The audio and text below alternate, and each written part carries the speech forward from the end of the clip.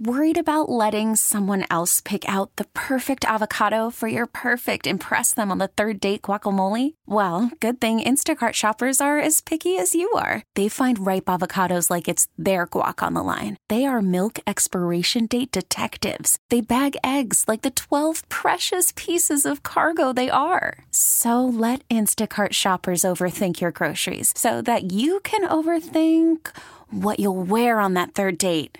Download the Instacart app to get free delivery on your first 3 orders while supplies last. Minimum $10 per order. Additional terms apply. All-star closer Kenley Jansen, we have a question. What's the best podcast of all time?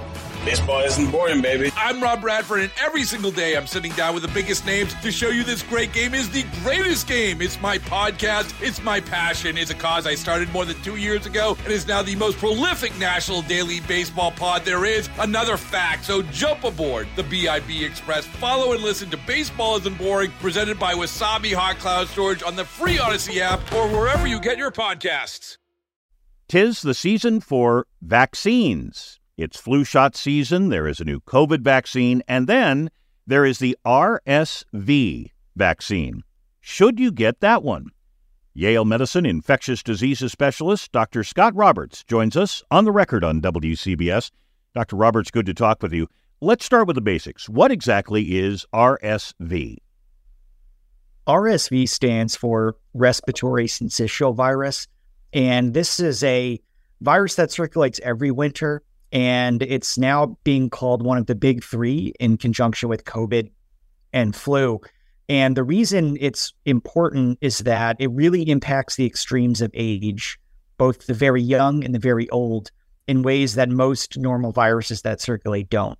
And so for this reason, in the healthcare system, we do get pretty concerned about RSV coming into the winter season. It seems like we've really started hearing about RSV only the past few years. Has it been around and there's just now a focus on it? It's been around for some time. And the reason everybody's focusing on it now is because until this year, we couldn't do anything about it. So it didn't really matter. We don't have a treatment option. We don't have vaccine options. So whether we do a test and find out if you have it or not, it really doesn't change anything. But now we have vaccines and we have monoclonal antibodies and other therapeutics we can offer.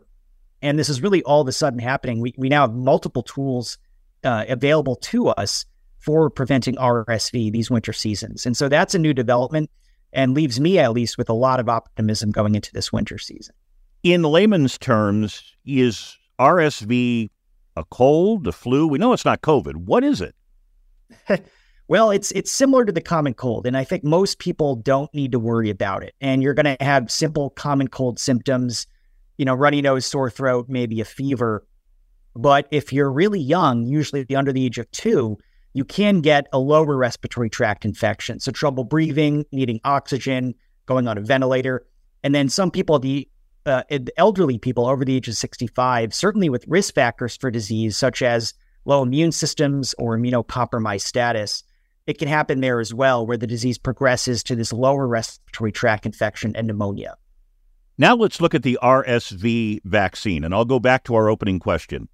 Should we get it?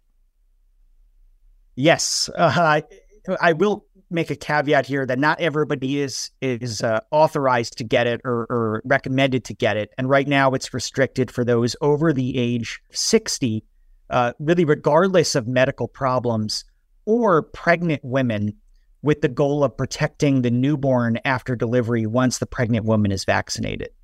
So if you are pregnant between 32 to 36 weeks gestation, or if you're over the age of 60, regardless of what other comorbidities you might have, you would qualify for the RSV vaccine, and I do recommend getting it.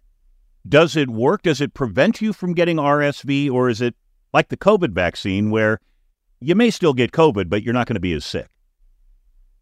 The initial studies show it does work. About 3/4 of the time, it prevents RSV infection.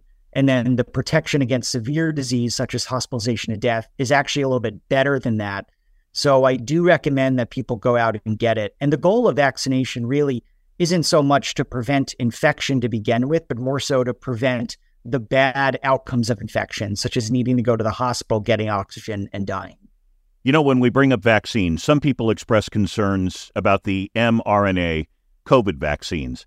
Is the RSV vaccine mRNA? Sorry, it's a lot of letters. Great question. No, this is not. This is a more tried and true strategy using a protein-based vaccine. It's not a live vaccine, so there's no risk of getting infected with it. But it is an older vaccine strategy, and just until now have they been able to stabilize the vaccine to induce that robust immunity. And so it is relatively safe.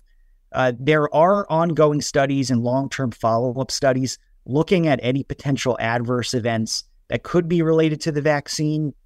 When the CDC and the ACIP and the FDA reviewed all of this, they showed some signals in those who got vaccinated. They also saw some signals in those who did not get vaccinated and got placebo.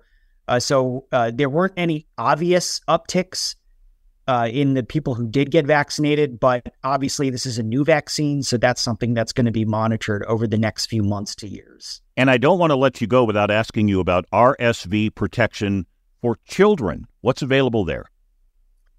So I am very optimistic about this, but there's a new monoclonal antibody that has been approved that is being given to children under the age of 8 months, and can actually be given to really any newborn, which provides up to 6 months of immunity against RSV. And the initial data looks great. I am very optimistic for this. I'm expecting a baby myself, so I'm thrilled to be able to be given this option.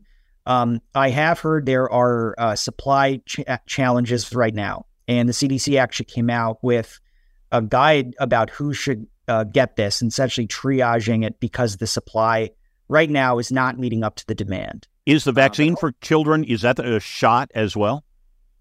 Yes, it's an intramuscular injection. It's a single dose. And I do want to note that it's not a vaccine. It's actually an antibody. So it actually is just giving the immunity to the newborns. So if those are concerned about vaccine for any reason, this is actually a completely different type of therapy. For me, I think I definitely recommend this for anybody who does have babies to talk with their healthcare providers about whether they qualify for this and also whether they have it in stock and it's available right now. And I know many places it's not. Yale Medicine infectious diseases specialist, Dr. Scott Roberts. Great information. Dr. Roberts, thank you for talking with us. Pleasure to be here. Thank you. All-star closer Kenley Jansen, we have a question. What's the best podcast of all time?